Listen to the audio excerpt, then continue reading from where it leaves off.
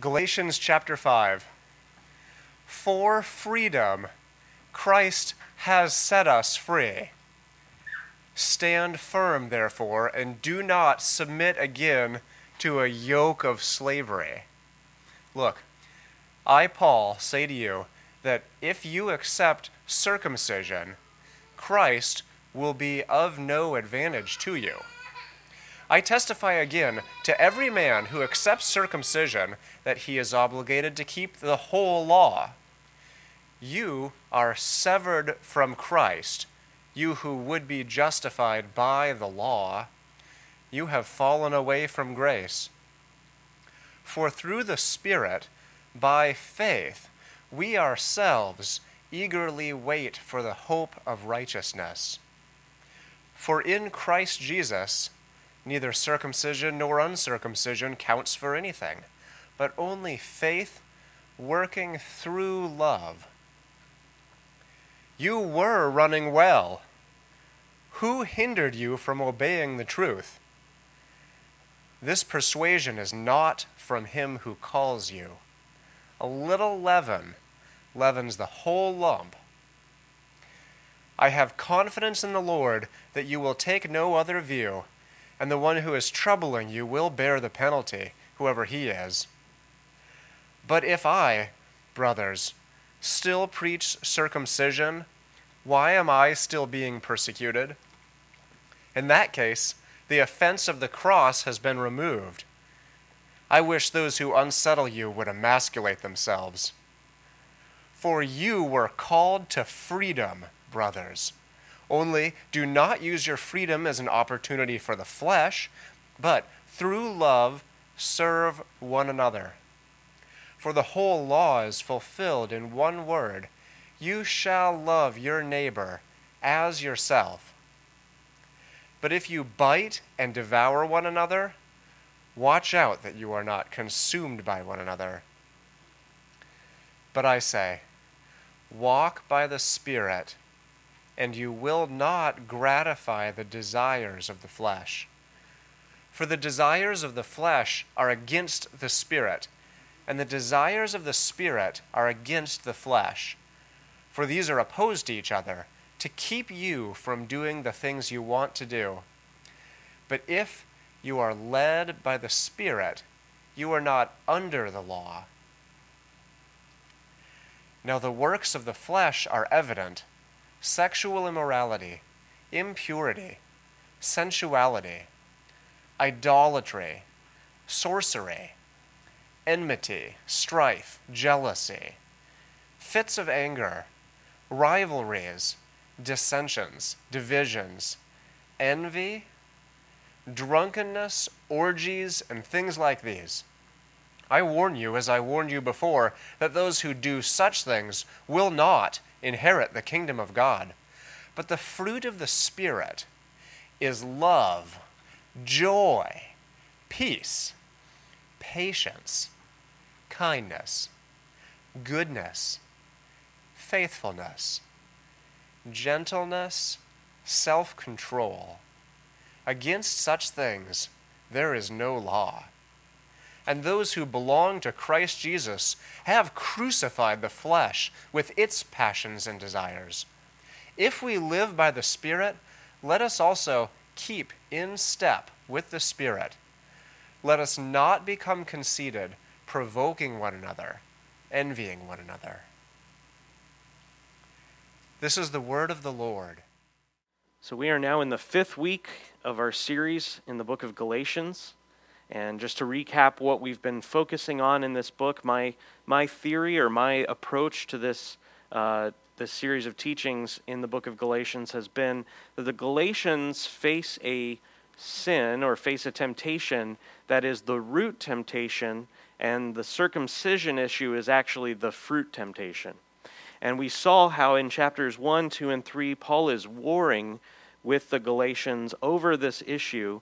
He rebukes them, he uses words to highlight the error and the seriousness of their error, but he shows how that problem of trusting in circumcision or trusting in keeping of the law, that heresy came through the fear of man.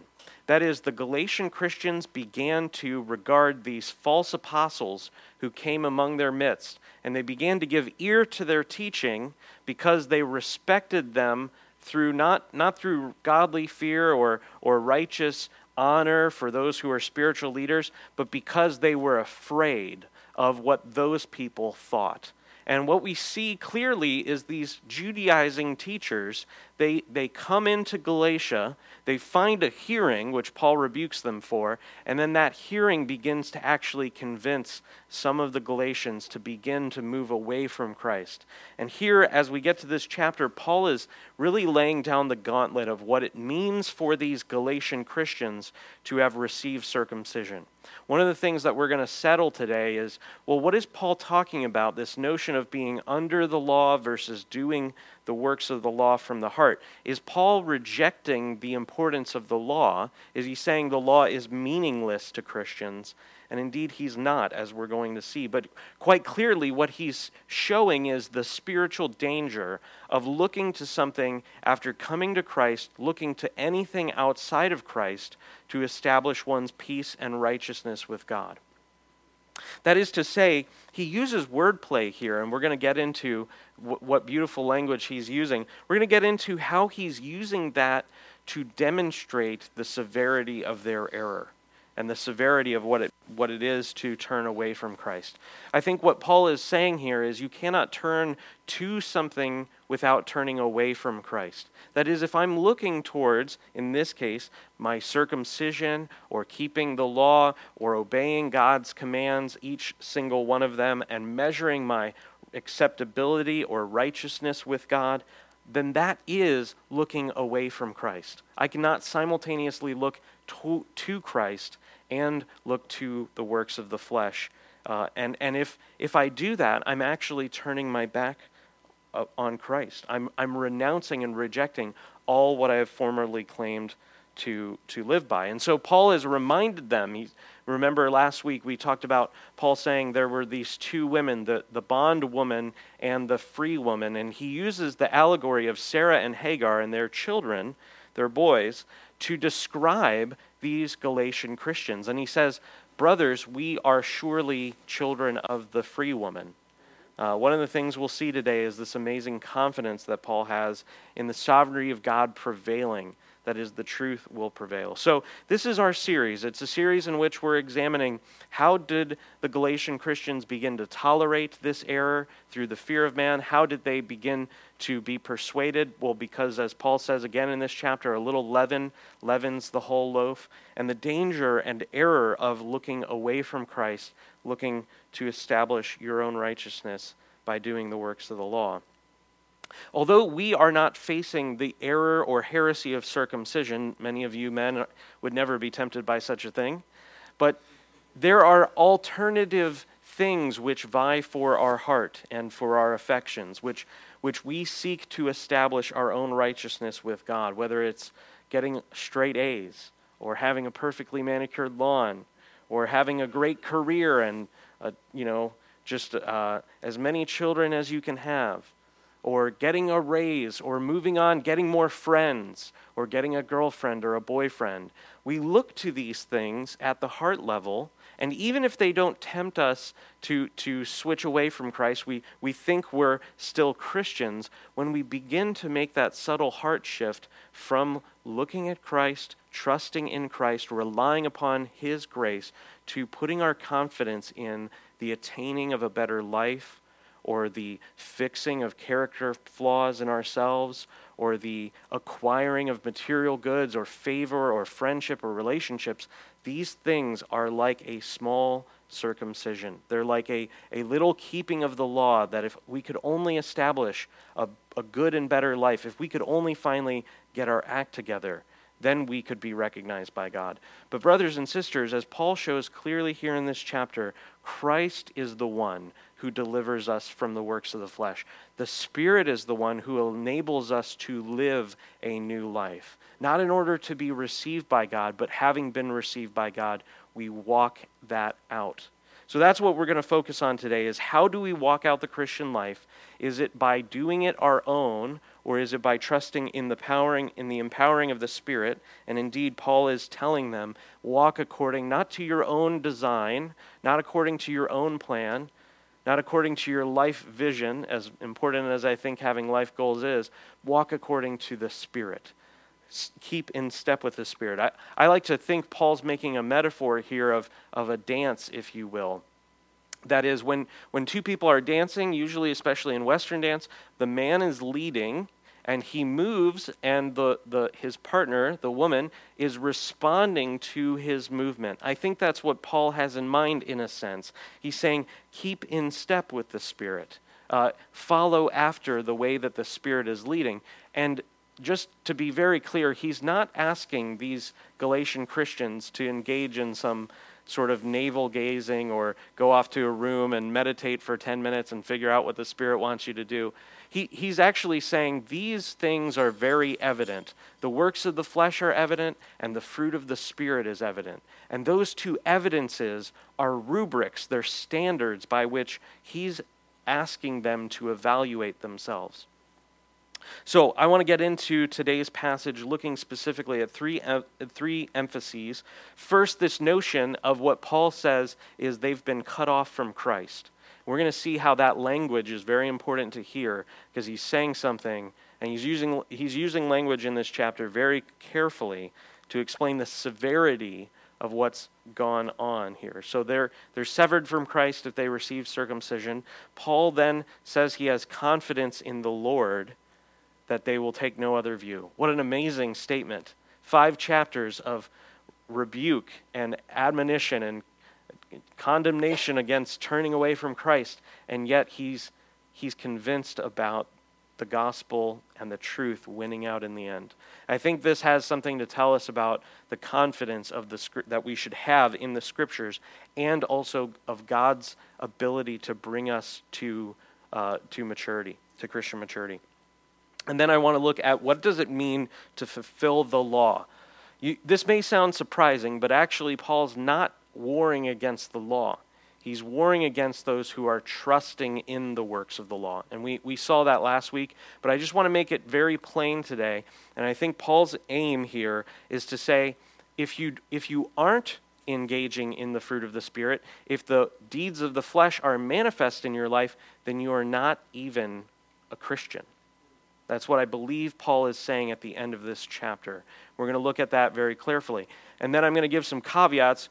He's not saying that you can't become a Christian until you do these things. He's giving evidences for what it means to be walking according to the Spirit. That is, those who are in Christ, those who've been adopted by the Father through Christ, are part of a new family. They're the children of Abraham. They're alive to God. They've crucified the flesh. And this idea of the resurrection coming forth and breaking into their life even now as they wait for the hope of the resurrection on the final day. So let's get into today's chapter. So Paul begins this section of the letter. He didn't insert the chapter breaks, but this is a helpful place for us to divide the book. Paul begins reminding them of the purpose for which they have been called. They have not been called in order to become new slaves to some other set of laws, but rather they've been called to become free. They have been called to be truly human. What do I mean by this? I mean that all those who are trapped under the law because of the sinfulness of the flesh are less than human. That is to say, in some sense, Adam and Eve in the garden had a true reality of life, and through the fall, the effect of sin has so marred their person, character, and mind that they have been distorted and twisted from their nature. That is, that in themselves they are somehow less than human. And this speaks to a grand narrative around the entire world. All cultures in all times have had some theory as to what went wrong. And what Paul is doing here is he's saying that in Christ we've been liberated from the damage of the effects of the fall. We have been liberated from a dead flesh that is unable to do the works of the law. It's unable to have peace with God. It's unable to find harmony in God's world because it was constantly at war with God's ways and God's person. Paul does this after reiterating or reminding them, he says, I am confident of this, that you are children of the free woman. He reminds them of this freedom, and then he moves on with very sharp words to make plain the severity of turning back to the law. He says, for freedom Christ has set us free. There's a purpose, there's a goal that Christ has when he sets a person free. He sets them free not in order for them to live the rest of their life constantly ashamed with indwelling sin. If that is your perspective on what it means to be a Christian, I hope to elevate your vision to a higher calling. Paul is saying, here's your destiny, here's your end goal. It's to be a new human in Christ. It's for Christ's resurrection by the power of the Spirit to come alive and be at work in you, and for you to be a new creature. For freedom Christ has set us free. Stand firm, therefore, and do not submit again to a yoke of slavery. What is the danger in the Galatian church? The danger is that church had so tolerated the Judaizing teaching that it had a voice in their culture. Whether or not the Judaizers were speaking on a Sunday morning, the people in that congregation, and indeed the congregations of that city, were susceptible to that teaching. Very similar to today's message. You might not go to a church where health and wealth prosperity gospel is preached, but it's in the ether of the Christian culture around us. You might not go to a church, indeed if you're going to this church, you do not go to a church in which dispensational theology, which divides up the covenants of God into discrete parts that have no relation to each other. You might not be susceptible to that teaching in this church, but it's in the ether. It's the air you breathe. It's the water you swim in. And so what Paul is saying is, stand firm against the Judaizing teaching. Just because you see some so-called brothers engaging in this around you, do not go with them. He then warns them very strongly. He basically calls them to resist that teaching, standing firm in the faith, and then if any confusion would remain at this point in the letter, he then brings out language that is very clear and very, very sharp. Look, I, Paul, say to you that if you accept circumcision, Christ will be of no advantage to you. What does he mean by this? Does he mean that those who've been circumcised cannot come to Christ? No, indeed the opposite. What he's saying is, if you, Galatian Christians, claim to look to Christ, and then you take on circumcision, then Christ, your claim on Christ, is a false claim. It has no reality behind it. It's as if you've stolen a title deed to a house, written your name on it, taken it to the court, and tried to win the house through the court of law. They will laugh you out of the courtroom because there's no claim deed on the other side in the county office that says you're truly a Christian. That's what he's saying here. If you claim Christ, if you seek to be justified by Christ, and yet you go out and reach for something to really satisfy, if you reach for circumcision to really make you right with God, then Christ is of no benefit to you. Verse 3, I testify again to every man who accepts circumcision. You see how he reiterates here? He says, Christ is no advantage. I testify again to every man who accepts circumcision that he is obligated to keep the whole law. Now, if you hear that, you might say, oh, well, Paul understands that Christ is for the Christians and the keeping of the law is for the Jews. Brothers and sisters, it's very clear throughout all of Paul's writings, indeed in this book alone, no flesh can be justified by doing the works of the law. What he's saying to them by saying if you receive circumcision, you have to keep the rest of the whole law, is he's saying, you think you'll add to Christ with this circumcision, but actually you're taking yourself outside of Christ. You're revealing yourself to have been removed from Christ or severed from Christ or cut off. Though receiving circumcision had been required in the Old Covenant, it is no longer the mode of the administration of the New Covenant. What do I mean by this? I mean, it was commanded of Abraham and Abraham's descendants that they receive circumcision. And if they did not receive circumcision, they would be cut off from among their people. Okay, so in the Old Covenant, circumcision was commanded as an act of obedience for those who were in Abraham under the promise. But as the New Testament shows us quite clearly, Jesus Christ, in his mediatorial office as the true high priest, set aside the old covenant, as the book of Hebrews tells us, and he established or enacted or put into force the new covenant. Now, the putting into force of the new covenant does not mean that the law has no effect for Christians. It changes its role. One, as we saw in the last few weeks, from indicating sin to pointing forward for a need for righteousness.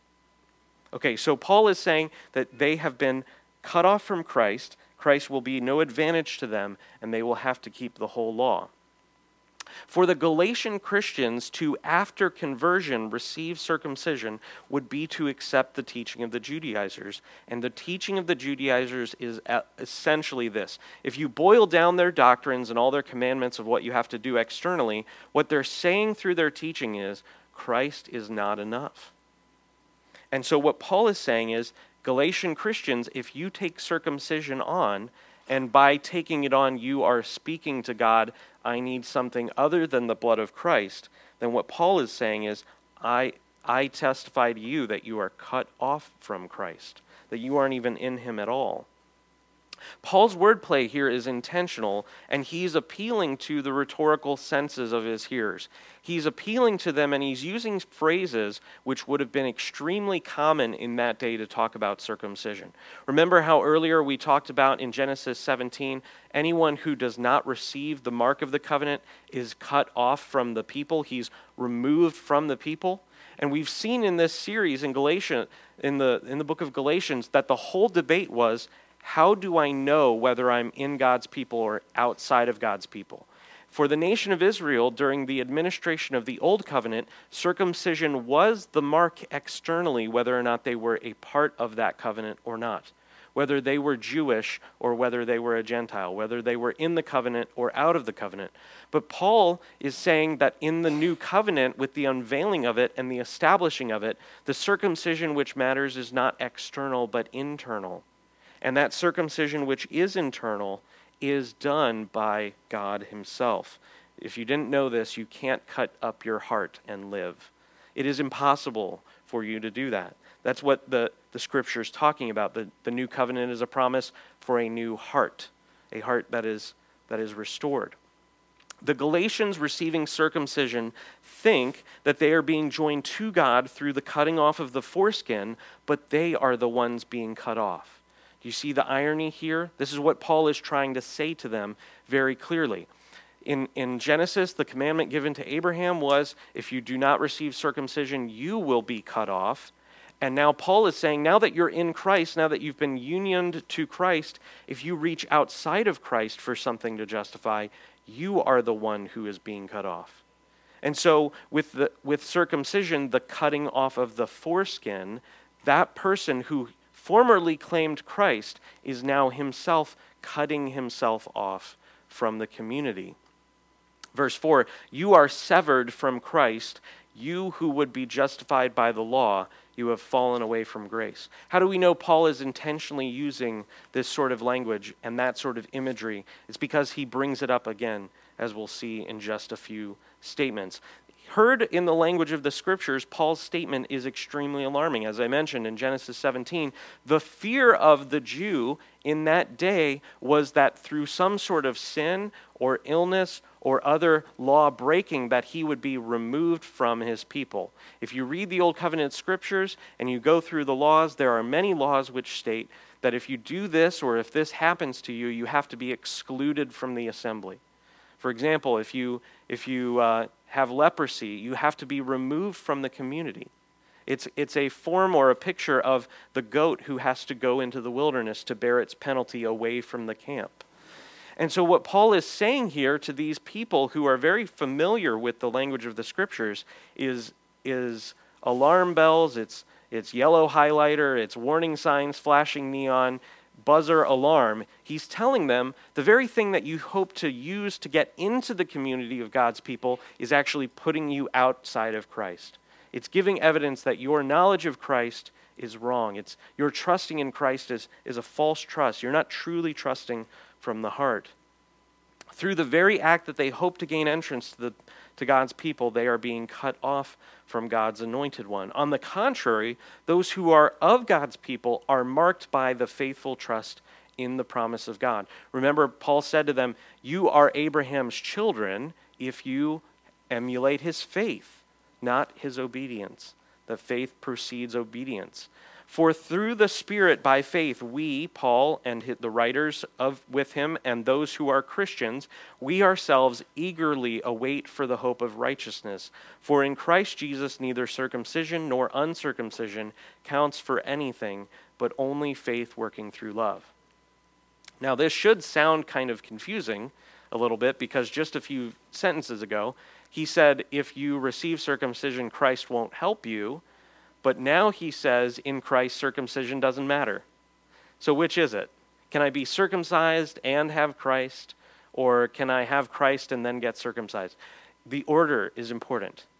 That's what he's saying. He's saying, if you claim Christ to be your surety, to be your justification with God, if you look to Jesus Christ to unify you to God, to wash you of your sins and to make you a new creature, and then you reach outside of Christ in order to add to him, then Christ is no benefit.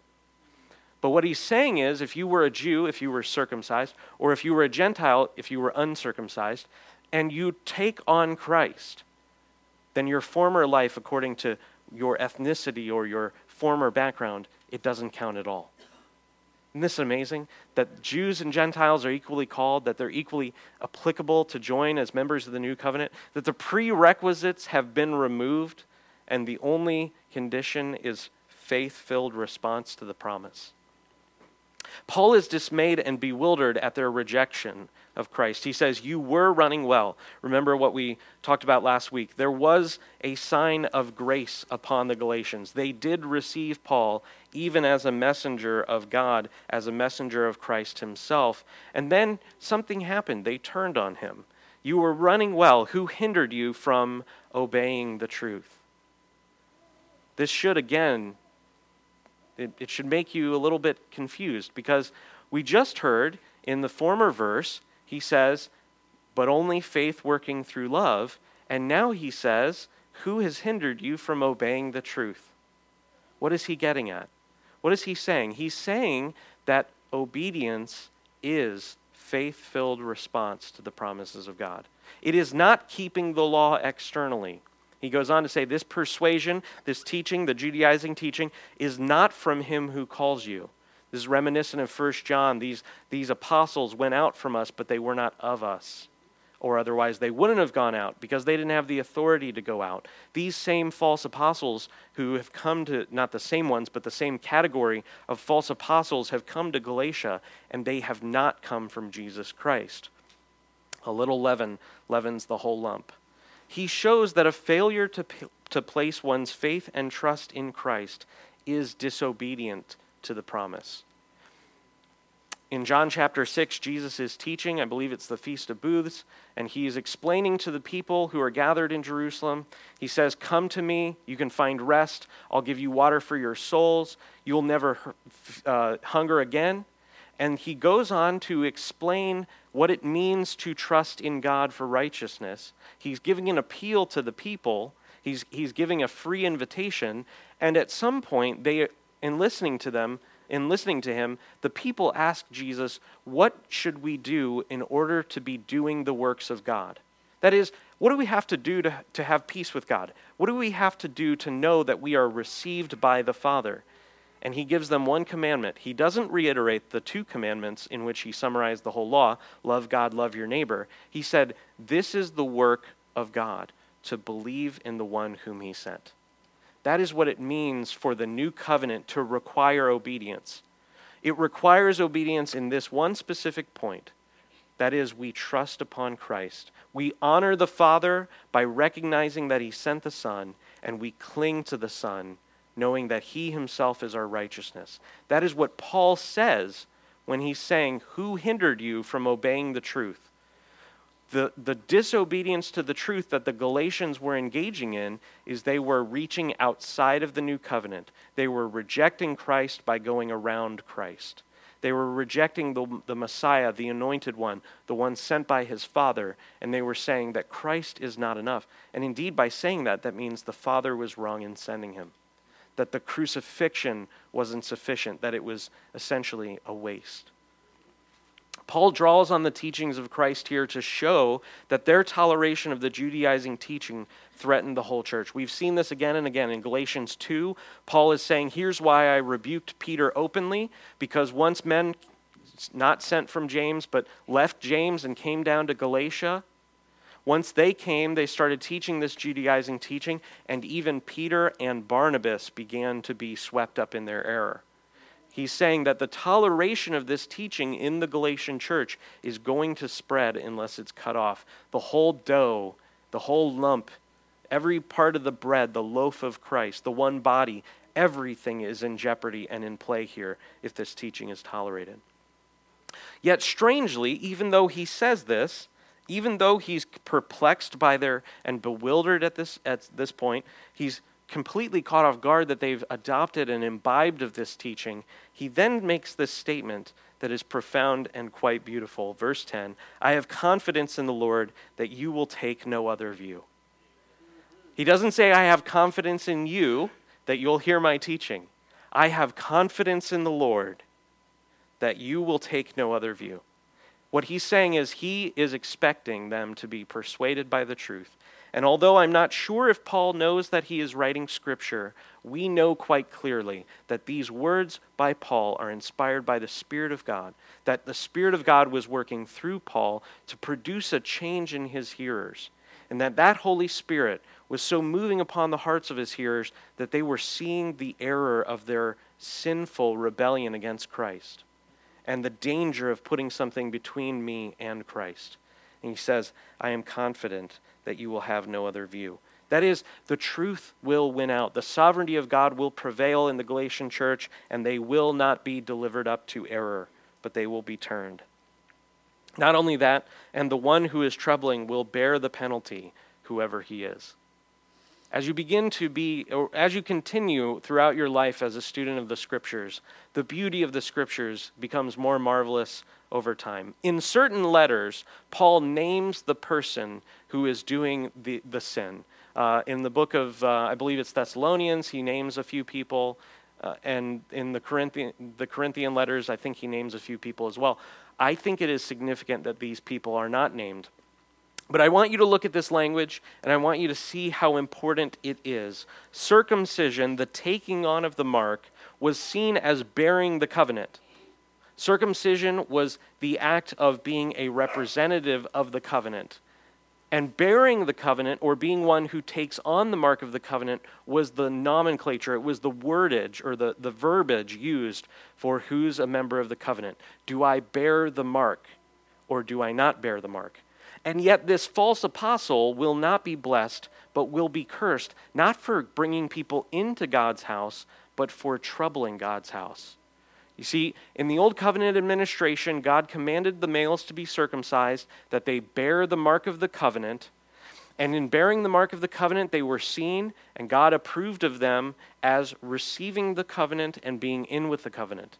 If you think this isn't important, remember that weird passage where Moses has not circumcised his boys.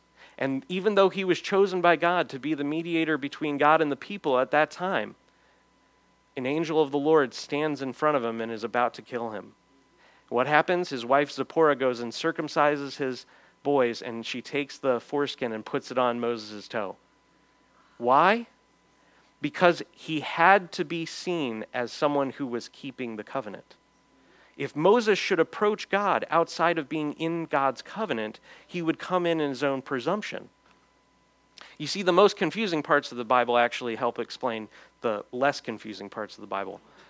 That is one of the weirdest chapters in the Scriptures, if not the weirdest chapter, but it quite clearly shows that bearing the mark of the covenant is extremely important to God. Circumcision in the Old Covenant administration was no trivial matter. But now that the mark of the covenant has changed, to go and try to use the mark of the former covenant is invalid. And indeed, it actually doesn't bring you into the people of God, but it makes you accursed from the people of God. As Paul said in the former chapter, let him be anathema. See, he's saying, I'm confident of this one thing, that you will take no other view, and the one who troubles you will bear the curse or bear the penalty, whoever he is. I think that the lack of the name for this false apostle is even an indication that he is not approved. The law over and over again talks about those who are rejecting God through their sin, that he will blot out their name from his book. I think that Paul is using this phrase, and in fact, he says, the one who is troubling you, he doesn't name them, and then he goes on and inserts this little phrase that I think is a good hint, whoever he is. He's kind of pointing to the fact that this false apostle, it appears that there was this one head guy who was coming in to the Galatian church, and he was maybe the troubling instigator. Paul's saying, I'm not even going to name him. We're not even going to remember who he was. I think that's significant. Nevertheless, moving on, Paul is not crude for shock value alone. I love when young Christians get a hold of these verses and we'll see Paul used the word for dung, and that it's intentional. It's not Paul goofing around. Paul is using this language, and he's using it to say something very precise. And he is using crude language, to be clear. He is using language that should be embarrassing, but he's using it to shame those who are doing shameful things. Our world hates the notion of shame. It hates any notion of the guilt which accompanies sin. But Paul is using this language to say something very clear, very clearly. He desires to put an end to the teaching of the Judaizers. I want you to think about the imagery of circumcision. It is cutting off the foreskin off of the male penis. And that act of cutting off the foreskin is a bloody act. And it is doing something that is near something very important anatomically for a man. And what Paul says here is, in verse 12, I wish that those who unsettle you would emasculate themselves. He's saying they should move the knife up a few inches, to put it crudely. Why? Because this teaching is from the pit of hell, and it wars against the church, and it leads people astray from Christ. And not only that, the seed is having an effect. He's saying, I wish that their seed or their teaching, the word is sperma, the teaching would be cut off at the source. That is what Paul is saying.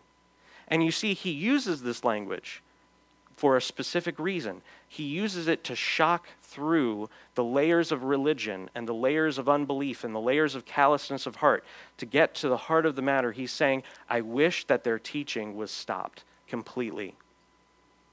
Why does he wish them to be emasculated? Because they are not of God's seed. Genesis 1 tells us that the seed brings forth or yields up fruit after its kind or in like nature. That is to say that these Judaizers, they might be able to teach somebody who was a former Christian, and they might be able to infect somebody, but now whoever they infect, they're going to go and do the same thing. They're going to lead others astray from Christ. And Paul's saying, I wish that they would not be effective anymore. 1 John tells us that we are of God's seed, and everyone who is of God's seed stops sinning because he is not able to. Why?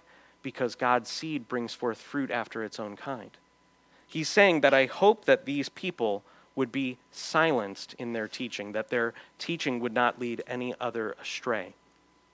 So Paul reminds the Galatians of their calling and purpose. He reminds them they were called to freedom and that these Judaizers were distracting them from purity of following Jesus Christ. And therefore, he goes on to tell them that they are to fulfill the law in the freedom of Christ, not to ignore the law. And it's very, very important that we see how he says this, because he actually lists a number of things that he calls works of the flesh, and each specific one of them is written against in the law. You see, the law, though we are not trapped under it as we saw last week, we have been liberated and we are not unable to do the law. We are in grace. We are in a context in which the law still speaks to us. It has a moral use for the Christian. Verse 13, for you were called to freedom, brothers. Only do not use your freedom as an opportunity for the flesh. He's saying that the grace of Christ should not be perverted for the use of sinful desire, for your own purposes, but through love serve one another. For the whole law is fulfilled in one word. I want you to think very clearly. Why would Paul appeal to them fulfilling the law if the freedom of Christians was being delivered from the law? It's not. He's appealing to the law. You see, when we read the New Testament, so often we are trained to, by the spirituality in the ether of our culture, to make a distinction between Old Covenant, New Covenant, and Paul always argues the other way. He is appealing to the law. He says, for the law is fulfilled in one word, you shall love your neighbor as yourself. He's saying you've been freed, don't use your freedom for the flesh, but love one another. And if you love one another, you're doing the law. The law, therefore, teaches us what it means to love our neighbor. Love is not defined by culture. It is not defined by the whims of men. It's not defined by whether someone feels like you're loving them or feels like you're being accepted by them. Loving someone is taught to us, and it's taught to us by the law. It teaches us the ethical and judicial regulation between people, whether or not it is kind to steal from someone, whether or not it is kind to destroy a marriage through adultery, whether or not it is kind to lead someone else into idolatry. The law tells us what is loving our neighbor. So, he appeals to the law and he says, if you love one another, you fulfill the law. The question is this: why would he appeal to the intent of the law if they were to now ignore it because they're in Christ? And we can hear Jesus at the Sermon on the Mount. Do not think that I came to abolish the law, but to put it into force. You see, before a person is remade in the image of Christ, they cannot do the works of the law at all. But after they come to Christ, they do not look to the law to provide their justification, but they do look to the law to inform them, what does it mean to love my neighbor? Do I help my neighbor or not? Do I provide for my neighbor or do I not provide for my neighbor? Do I serve my neighbor or not? What does it mean to love my neighbor? That's what the law tells us. Paul then teaches the Galatians the nature of Christian living as a crucifixion of the flesh and a submitting of its desires to the Spirit. He says in verse 16, but I say, walk by the Spirit, and you will not gratify the desires of the flesh. For the desires of the flesh are against the Spirit, and the desires of the Spirit are against the flesh. You see, what Paul is saying is that this indwelling sin, what he calls flesh, is supposed to be crucified. And the crucifixion of the flesh enables one to keep the law. And that crucifixion of the flesh can only be done by faith and in union with Jesus Christ. Many people use Paul's next statement to prove the invalidity of the law for Christians, but Paul actually is saying the opposite. Look very closely here. But if you are led by the Spirit, you are not under the law. They take that verse, they pull it out of context and say, see, brother, we're not under the law. And I would say, heartily amen. We are not trapped under the law, to use the context of Galatians 4. We're not under the law so as to not be able to do it. We are not held under or kept under or captive under. Now we have been liberated because Christ was born of a woman born under the law to provide a means of escape for all those who were in fear of slavery. That is, that death working as the product of sin told us of our future state, that we were to be condemned. But now Christ has borne the penalty and delivered those who were trapped under the law to a new freedom, and that freedom is really being true humans, being alive, walking before God. And the law tells us what it means to walk before God in righteousness. Not in order to be justified, but in order to know what it means to be either right or wrong. That is, to do ethical things, to love our neighbor, or to not do ethical things, to hate our neighbor. Each one of these works of the flesh are either specific laws in the Old Testament scriptures or categories of law. It's very important that you know that, because what people think is that Paul is inventing this completely new ethic. But actually, he's stating that the works of the flesh are the breaking of the law of God. If you go and look in the Old Testament, each one of these has either a specific law or categories of law. For example, sexual immorality. There's a whole category in Leviticus 16 of types of sexual immorality. That in addition to the adultery which is forbidden in the Ten Commandments, and on and on. Now the works of the flesh are evident: sexual immorality, impurity, sensuality, idolatry, that's one of the Ten Commandments, sorcery, that's one of the specific laws, enmity, strife, jealousy, Ten Commandments, fits of anger, rivalries, dissensions, divisions. Is Paul inventing a new ethic? Is Paul giving a new law? No, he is just saying that the works of the flesh are the breaking of the law. And then he goes on to say, don't break the law. Those who are led by the Spirit are not trapped under the law so as to not be able to do it, but those who walk according to the flesh are justly condemned by the law, for they are lawbreakers. If you want to understand this a little bit more, go to 1 Timothy and read that chapter. Paul says there's a righteous use of the law, and the law is not given for the righteous, but it's given for the lawbreakers because it teaches them what unrighteousness is. Paul then goes on to identify the fruit of the Spirit as the evidence of real Christianity. But the fruit of the Spirit is love, joy, peace, patience, kindness, gentleness, faithfulness, gentleness, self-control. And notice this phrase. If Paul said that the law didn't matter to them anymore, then why would he say this phrase? Against these things there is no law. If there was a law, then the Galatians would have said, well, wait a second, Paul, we're not under the law. No, Paul is saying that the law has no prohibition against the fruit of the Spirit. Why? Because the law is still providing a helpful use to these Christians. Again, not to establish righteousness, but to inform them how to live before God. Verse 24, and those who belong to Christ have crucified the flesh. What does that mean? In the context of what he just said, all the works of the flesh are types and instances of breaking the law. So those who've crucified the flesh are those who now, by the power of the Holy Spirit, as new creations in Christ, want to fulfill the law from the heart. Those who belong to Christ have crucified the flesh with its passions and desires.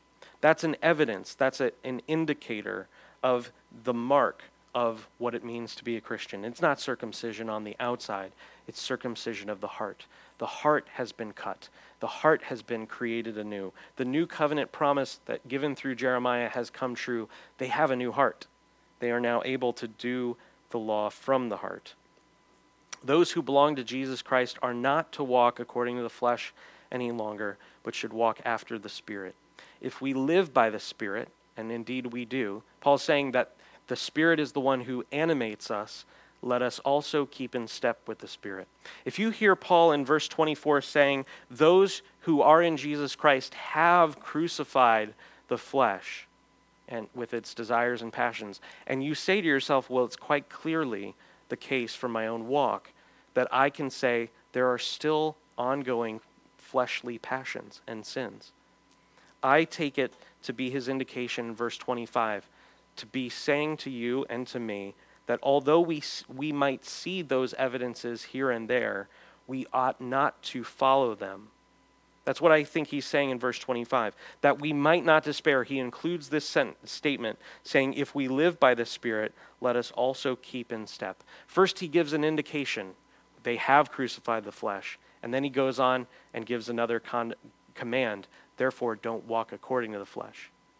It's this grand mystery in the Christian life, how we can be new creations and yet susceptible to former temptation.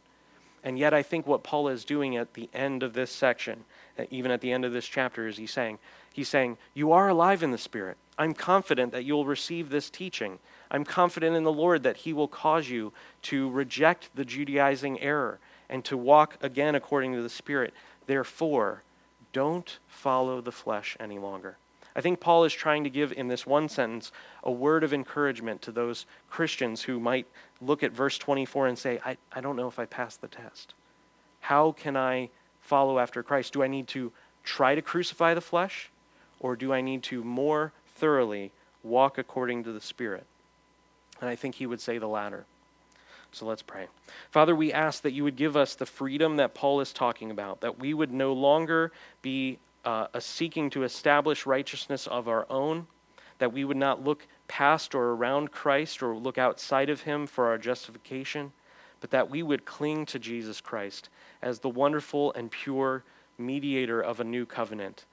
Lord, we thank you that he not only died but was resurrected and is seated at your right hand.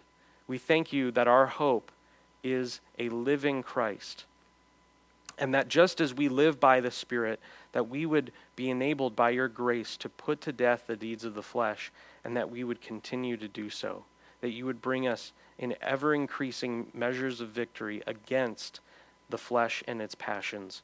We pray, Lord, that you would deliver us from any sort of compromise or a toleration of sin, and that you would give to us by your grace a grand and lofty high calling of the freedom that we have in Jesus. In Christ's name, amen.